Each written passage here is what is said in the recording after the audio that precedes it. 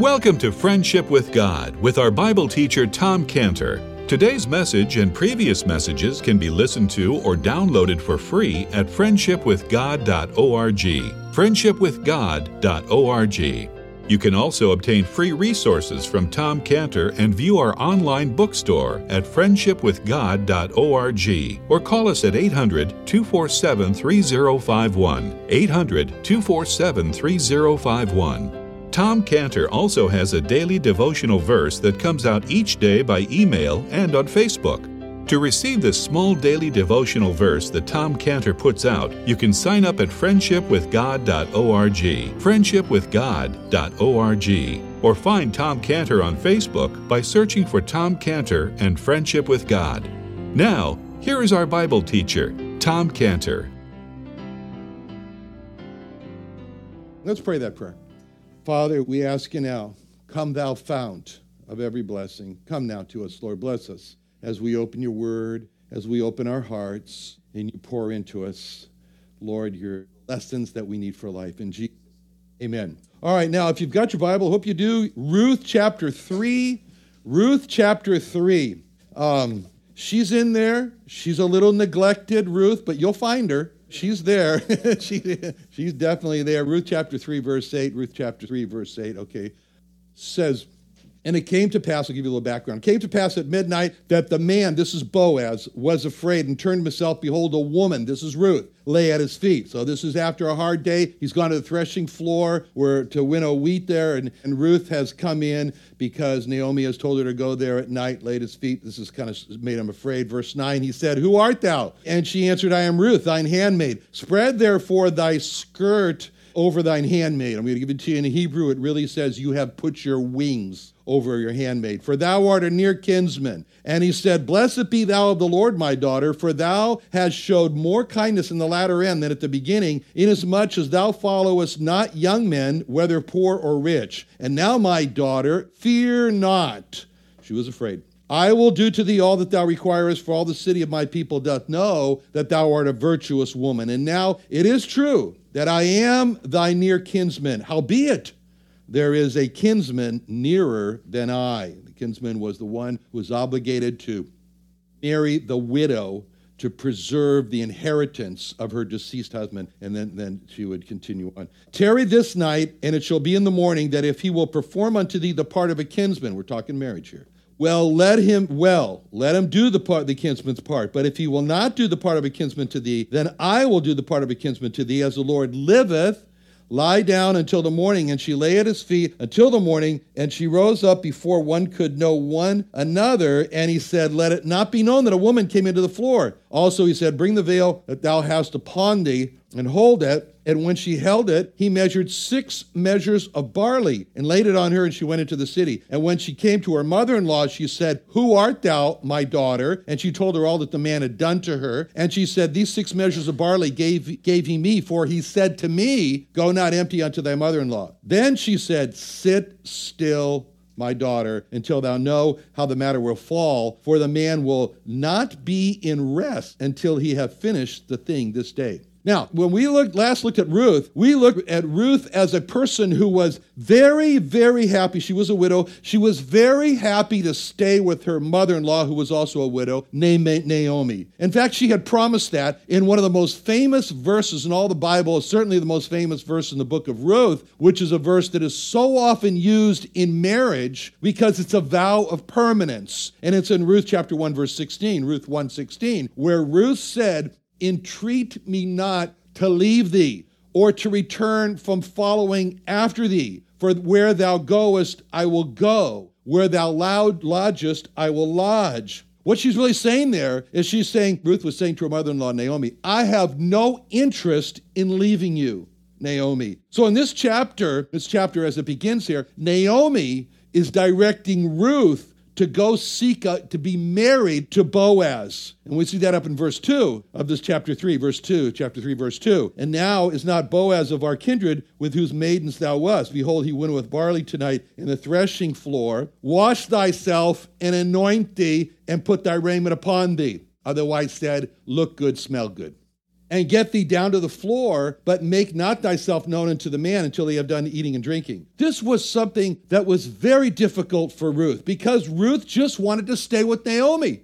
And she had told Naomi before, don't ask me to leave you. Well, here she's asking to leave her. And she told Naomi, I want to stay with you, Naomi, for the rest of my life. And Naomi is now asking Ruth to leave her. Ruth did not want to go after Boaz because she not only wanted to stay with Naomi, but Ruth also was convinced no one's going to be interested in me. I'm a Moabitess. I'm from Moab. So Naomi had to, essence, push a reluctant Ruth out of the house to seek Boaz. And this was hard for Ruth. What? A Jewish woman being pushy? That can't be. But this was also very hard for Naomi because Ruth was a really great companion. Wow, she went out and she worked and she brought food back for Naomi, and everyone observed that Ruth was very valuable for Naomi. In the next chapter, as a matter of fact, you look chapter 4, verse 15, what they said about her was they talked to Naomi and said, you know what? Thy daughter-in-law, which loveth thee, which is better to thee than 7 sons. So Ruth was better than 7 sons to Naomi. So this was really not very easy for Naomi to give up Ruth. But Naomi did this because one reason. Naomi had a certain type of love, and that was a thoughtful love. She was thinking of Ruth. It was a thoughtful love because she was thinking more of Ruth and what Ruth needed rather than what Naomi needed. And this is how Naomi becomes for us a person that we should follow because she's really showing us what thoughtful love looks like. She's putting the needs of others more than her own needs. What we see in that's self-sacrificing love. Naomi has self-sacrificing love, and that's what we see in the Lord Jesus Christ. Self-sacrificing love. When the Lord Jesus Christ left the beauties of heaven, the comforts of heaven, and he came to earth to die on a cross for our sins, he was putting our needs before his needs. And so what we see here at the beginning of this chapter, that Naomi, she tells the reason why. She says to Ruth, I need to seek a rest for you. I need to seek a rest for you. What's she talking about? A home. You need a home of your own. She didn't use the word home. She instead used the word rest. That's beautiful because Naomi said, Ruth, a home is a place of rest. A home is a place of rest. When she did that, Naomi is giving us another challenge by calling home a place of rest. Now what's the challenge? Is our home a place of rest? Is our home a place of rest? When is a home a place of rest? A home is a place of rest when the home is a pure place. A pure place. A home is a place of rest when a home is a place of purity. You know, purity in the home, it doesn't just come automatically, far from it. Purity in the home has to be fought for, has to be guarded for. A home, it's like a castle. It's like a castle and the walls around the castle, and there are enemies outside. And the castle has to be protected by guards. And our homes have to be guarded in order to be kept pure. What's the threat? The first threat of purity in the home comes from the fact that we are in the world. We are in the world, and the world pollutes. That's what the world does. The world is a dirty place. Romans 5:13 says, sin was in the world. Sin is in the world. 2 Peter 1:4 says, corruption that is in the world. The world is a place of corruption. 1 John 2:16, for all that's in the world, the lust of the flesh, the lust of the eyes, the pride of life is not of the Father, but is of the world. What are those things? Those are filthy lusts of the flesh, filthy lusts of the eyes, awful pride of life. The world is a morally polluted place, and the world makes us morally polluted. And we have to be careful to not carry that pollution from the world into our homes. You know, coming home is like coming into the tabernacle over there. Oh, tabernacle. You go to the tabernacle, go to the far end. When you enter into the tabernacle, when a person would enter into the tabernacle and they pull back the drape to go into the tabernacle, the very first thing they see is the laver. The laver. Go next door. Don't go now. Go later and look at it. Look at it for yourself. Just take a little time. Just go there and just go look at that. And look at that laver, because before a priest could enter into the tabernacle, he had to first go visit the laver. He had to first go wash at the laver. That's very symbolic. That's very symbolic. It's a recognition that the world outside the tabernacle is polluted and polluting. and that a priest might destroy the purity of the tabernacle unless he washed first at the laver.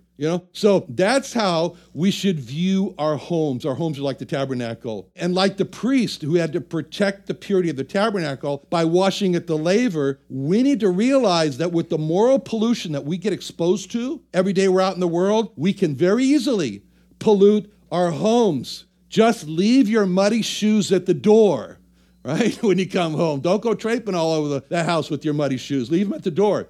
Now, naturally, the problem is we are not morally clean inside. And so that we easily become unclean from the world. When the world's uncleanness, it hits a chord of resonance inside of us. We need spiritual cleansing as we enter our homes. You know what would be a great thing? It would be a great thing is right inside the door of our house, if we had a little room, a little prayer room, and we called it the laver room. And right off the front door, laver room. And when we would come home from a day being in the world, we just would slip into that room. And there in this room, we would see 1 John 1:9. If we confess our sins, he's faithful and just to forgive us our sins and to cleanse us from all unrighteousness. In case you know, if you didn't know, I like Bible verse plaques. We got one here, at least a few of them. But you come to my house, there are 30 of them. They're all over the place. My friend Don Ailes came over to my house, and he said, you're missing an important one. He made another one for me so I could put it up. Okay. So, all right. And in that laver room, I put that verse on the wall, 1 John 1:9. Confess sins, faithful and just, forgive us, cleanse us from all unrighteousness. I put another verse in there. I put a verse of 2 Corinthians 7:1. 2 Corinthians 7:1. It would read, having therefore these promises, dearly beloved, let us cleanse ourselves from all filthiness of the flesh and spirit. And then I put another Bible verse plaque there. I put in Psalm 51:10 that David said after he sinned with Bathsheba. He said, create in me a clean heart, O God. Renew a right spirit within me. I put another verse in there, Proverbs 30, verse 12. There is a generation that are pure in their own eyes and yet is not washed from their filthiness. And then I put up Psalm 119:9. How can we not have Psalm 119:9? Wherewithal shall a young man cleanse his way by taking heed thereto according to thy word. I'd have Isaiah 1:16 in there, Isaiah 1:16. Wash you and make you clean. Put away the evil of your doings from before mine eyes. Cease to do evil. I'd put Ezekiel 18:31 up there. Cast away from you all your transgressions whereby you have transgressed, and make you a new heart and a new spirit, for why will you die, O house of Israel? Ezekiel 36, I'd put that one up there. Ezekiel 36:25. Ezekiel 36:25. Then will I sprinkle clean water upon you, and you shall be clean from all your filthiness, from all your idols will I cleanse you. A new heart also will I give you. A new spirit will I put within you. I'll take away the stony heart out of your flesh, and I'll give you a heart of flesh. And I'll put my spirit within you and cause you to walk in my statutes, and you shall keep my judgments and do them. And then I for sure would have Isaiah 1:18 in there, God's invitation, come now, let us reason together. Though your sins be as scarlet, saith the Lord, they shall be as white as snow. Though they be red like crimson, they shall be as wool. I'd have Matthew 5:8 up there, Matthew 5:8. Blessed are the pure in heart, for they shall see God. And Matthew 12:33, which is kind of like an ultimatum verse. Either make the tree good and its fruit good, or else make the tree corrupt and its fruit corrupt. The tree is known by its fruit. I'd have James 4:8 up there. James 4:8. Draw nigh to God, he will draw nigh to you. Cleanse your hands, you sinners, and purify your hearts, you double-minded. 1 Peter 1:22. We have to have 1 Peter 1:22. Seeing you have purified yourselves in obeying the truth of the Spirit. And 1 John. 1 John's got so many verses. I already told you about 1 John 1:9. Back up to two more verses, 1 John 1:7. 1 John 1:7. We walk in the light as he is in the light. We have fellowship one with another, and the blood of Jesus Christ cleanses us from all sin. 1 John 3:3. 1 John 3:3. Every man that hath this hope in him purifieth himself, even as he is pure. And Jeremiah 4:14. Jeremiah 4:14. O Jerusalem, wash thine heart from wickedness, that thou mayest be saved. How long shall thy vain thoughts lodge within thee? Now at that point, there's no more wall space. The walls are covered with Bible plaques. But I would try to find some. And I would just go into that room and just think about those verses. What's the point of all this? The point of the laver room is that we have to realize that when we come from the world polluted, morally, spiritually polluted, when we arrive home, we have to clean up. with confession, with reading the word, with understanding the value, the cleansing value of the word. John 15:3, John 15:3, now ye are clean through the word which I have spoken unto you. John 17:7, John 17:7, sanctify, which means make you clean. Sanctify them, make them clean. Sanctify them through thy truth. Thy word is truth. Ephesians 5:26, speaking about how Christ also loved the church, gave himself for it, that he might sanctify, make it clean, that he might sanctify and cleanse it with the washing of the water by the word. So a home is a place of rest if it's kept pure. If it's kept pure from moral pollution, and we need to wash it off. That's why I said, leave the muddy shoes at the door. Wash it off by reading the word, confessing to God the sins of that day. But there's a second threat against purity in the home, and that comes through technology. It used to be radio, but now it's television, now it's internet. These are the Trojan horses the devil uses to morally pollute our homes from within. And we have to be very careful, guard the purity of the home by what we listen to, by what we watch, because that comes straight, it doesn't even go through the door, straight into the homes, through the cable, through the airwaves. Now, Naomi said that a home should be a place of rest, and a home is a place of rest if it's a place where God is happy to be there. The Lord Jesus Christ was really happy to go to the house of Lazarus. That was like a refreshing place for him. He relaxed there, it was great. God is happy to be in a home when a home is a place where God's Bible is read, where it's meditated on. He's happy to be in a home when a home is a place where music is God-honoring. It's not assaulting. It's not tense music with lyrics that are polluting. God is happy to be in a home when a home is a place of prayer, when there's prayer that thanks God for what he's done, like we're just singing here.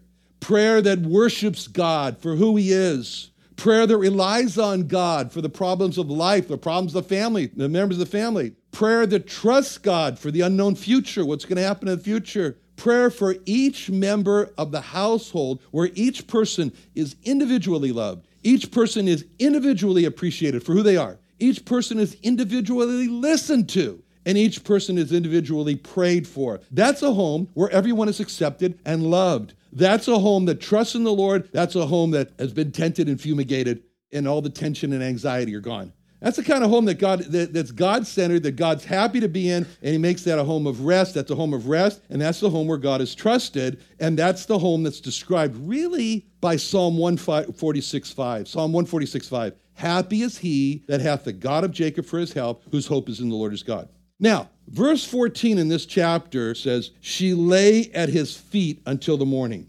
Now, this shows something very significant about Ruth. Ruth was very anxious. Well, in the first place, Ruth just wanted to stay with Naomi. Now she's being pushed out to go marry Boaz. She certainly didn't want to go down to a threshing floor at night to Boaz and essentially ask him to marry her. And she only did it because she was pushed into it by Naomi. But Ruth knew that Naomi had her best interest, and Naomi knew that Boaz would agree to become her husband. So this was already very nerve-wracking. But now, verse 12 just comes as a bombshell in the middle of all this. Verse 12 says, where Boaz says to Ruth, and now it's true that I am thy near kinsman, howbeit, there is a kinsman nearer than I.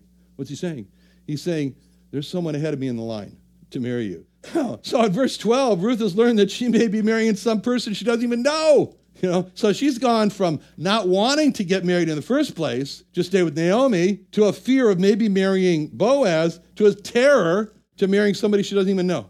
So we can understand, we can feel the fear and the terror. And so Boaz understood that too. And so Boaz said to her, and now, my daughter, fear not, in verse 11. He said, fear not. So Boaz wants Ruth to be calm. And so he said to the beginning, tarry this night, in verse 13, tarry this night. And then Boaz repeated his call for Ruth to be calm. At the end of verse 13, lie down until the morning. We can imagine, Ruth sitting and saying, lie down, lie down, I'm in such a state of terror. And these are the first words of verse 14 are so important when it says, and she lay down at his feet until the morning. Showed Ruth completely trusted Boaz. Clearly, Boaz had the opportunity to take advantage of Ruth, but Boaz guarded both his purity and Ruth's purity, as well as both of their reputations, when he said in verse 14, let it not be known that a woman came into the floor. But there's something else that's going on here. There's something else that's going on with his instruction to let it not be known that a woman came into the floor. Something beyond just keeping purity, keeping pure, something beyond just maintaining reputation. And Okay, it's true. Boaz is not only beautifully protecting mutual reputations, there's something else that's very beautiful that Boaz is doing here. Clearly, Boaz loves Ruth and wants her very much to be his wife, especially she has, in essence, asked him to marry her. But there's something that Boaz loves more than Ruth. You know what that is? Boaz loves God more than Ruth. And there's something that Boaz wants more than Ruth. Boaz wants the will of God more than he wants Ruth. Boaz only wants Ruth if to have Ruth is God's will for Boaz. Boaz wants the will of God more than Boaz wants Ruth. So the beauty here that we see is that Boaz is not saying, I don't care what the will of God is, I want you. He's not doing that. He says, I don't care what the will of God is, I want Ruth. We should never say that. Never say that. I don't care what the will of God is, I want you. Fill it in. Here's how Boaz is saying that he wants the will of God more than he wants Ruth. Okay, clearly, like we said, Boaz wants Ruth, Ruth wants Boaz, but there's a problem. One problem. As he said in verse 12, there is a kinsman that is nearer than I. So he wants Ruth, Ruth wants him, but there's just a person standing in the way between Boaz and Ruth, and that's the kinsman who's near, as he said. So Boaz has an opportunity here. He's got an opportunity to insert a little influence on this situation. Because here, it's like when no one is looking, I just push the ball a little bit in the direction no one's going to see it. Boaz can play just a little trick to sort of guarantee that Ruth becomes his and not this other man's. He's got this opportunity to make an influence that would sort of remove this other person standing in between him and Ruth. What's that? He knows that if it became known that Ruth was with Boaz overnight, that would likely influence the decision of this near kinsman redeemer. He said, I don't want her. If it was known that Ruth spent the night with Boaz, and that would prejudice this other man, so he would look at Ruth and say, damaged goods, open goods. No. Boaz wanted the will of God more than he wanted Ruth. And Boaz realizes that if God wanted Ruth to be his wife, then God could work in the heart of this other man to refuse Ruth without him having any influence in this. So Boaz didn't want to have any influence over this man's decision. Boaz wanted this man's decision to be his free decision and not influenced by the knowledge that Ruth was with him overnight. And in that way, Boaz guaranteed that the other man's decision was going to be 100% from the Lord and not in any way influenced by the fact that with Boaz. So that's the underlying reason why Boaz gave this strong instruction in verse 14 when he said, let it not be known that a woman came into the house, he came into the floor. That's how Boaz, who is in love with Ruth, could say in verse 13, tarry this night, and it shall be in the morning that if he perform unto thee the part of a kinsman, well, let him do the kinsman's part. That's how Boaz could say to Ruth, who he loved, if he takes you for his wife, fine, well. How could it be well? How could it be well? Because it's well if it's the will of God. And what kept Boaz from the destruction and tension of the situation that he was going through were the simple words in verse 13. The Lord lives. The Lord's alive. God lives. God's not dead. He cares. He loves. So now we see Boaz doing something very strange. And Boaz looks at the veil that Ruth has, and he asks her, bring it to me, and hold it out. In verse 15, and he said, bring the veil that thou hast upon thee, hold it. And when she held it, he measured 6 measures of barley, laid it on her, and she went into the city. What's this all about? What's this all about the barley and the veil? It's very significant. This is actually a barley gift. And we find out 2 verses later what this is all about. See, in verse 17, it says, she said, now this is Ruth speaking to Naomi, these 6 measures of barley gave he me, for he said to me, go not empty unto thy mother-in-law.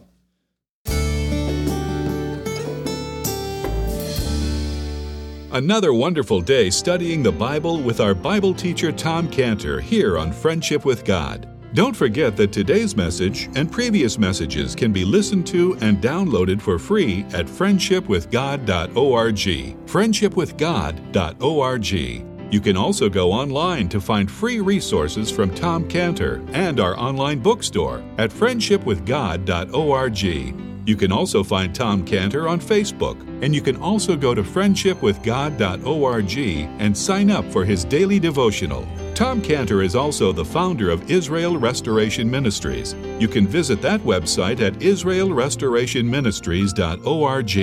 You can write to Tom Cantor at P.O. Box 711330, P.O. Box 711330, Santee, California. Santee, California 92071. Or email Tom Cantor at tomcantor@friendshipwithgod.org, tomcantor@friendshipwithgod.org. Or for more information about Tom Cantor and Friendship with God and Israel Restoration Ministries, call us at 800-247-3051. What are you doing Sunday nights? Come join Friendship with God radio Bible teacher Tom Cantor of the Friendship with God Fellowship Church every Sunday night at 5:30 p.m. at The Vine at 9336 Abraham Way, Santee, California. Watch and listen live around the world to Tom Cantor Sunday evening on YouTube.com by searching for Friendship with God Fellowship or by going to our homepage at friendshipwithgod.org. That's friendshipwithgod.org.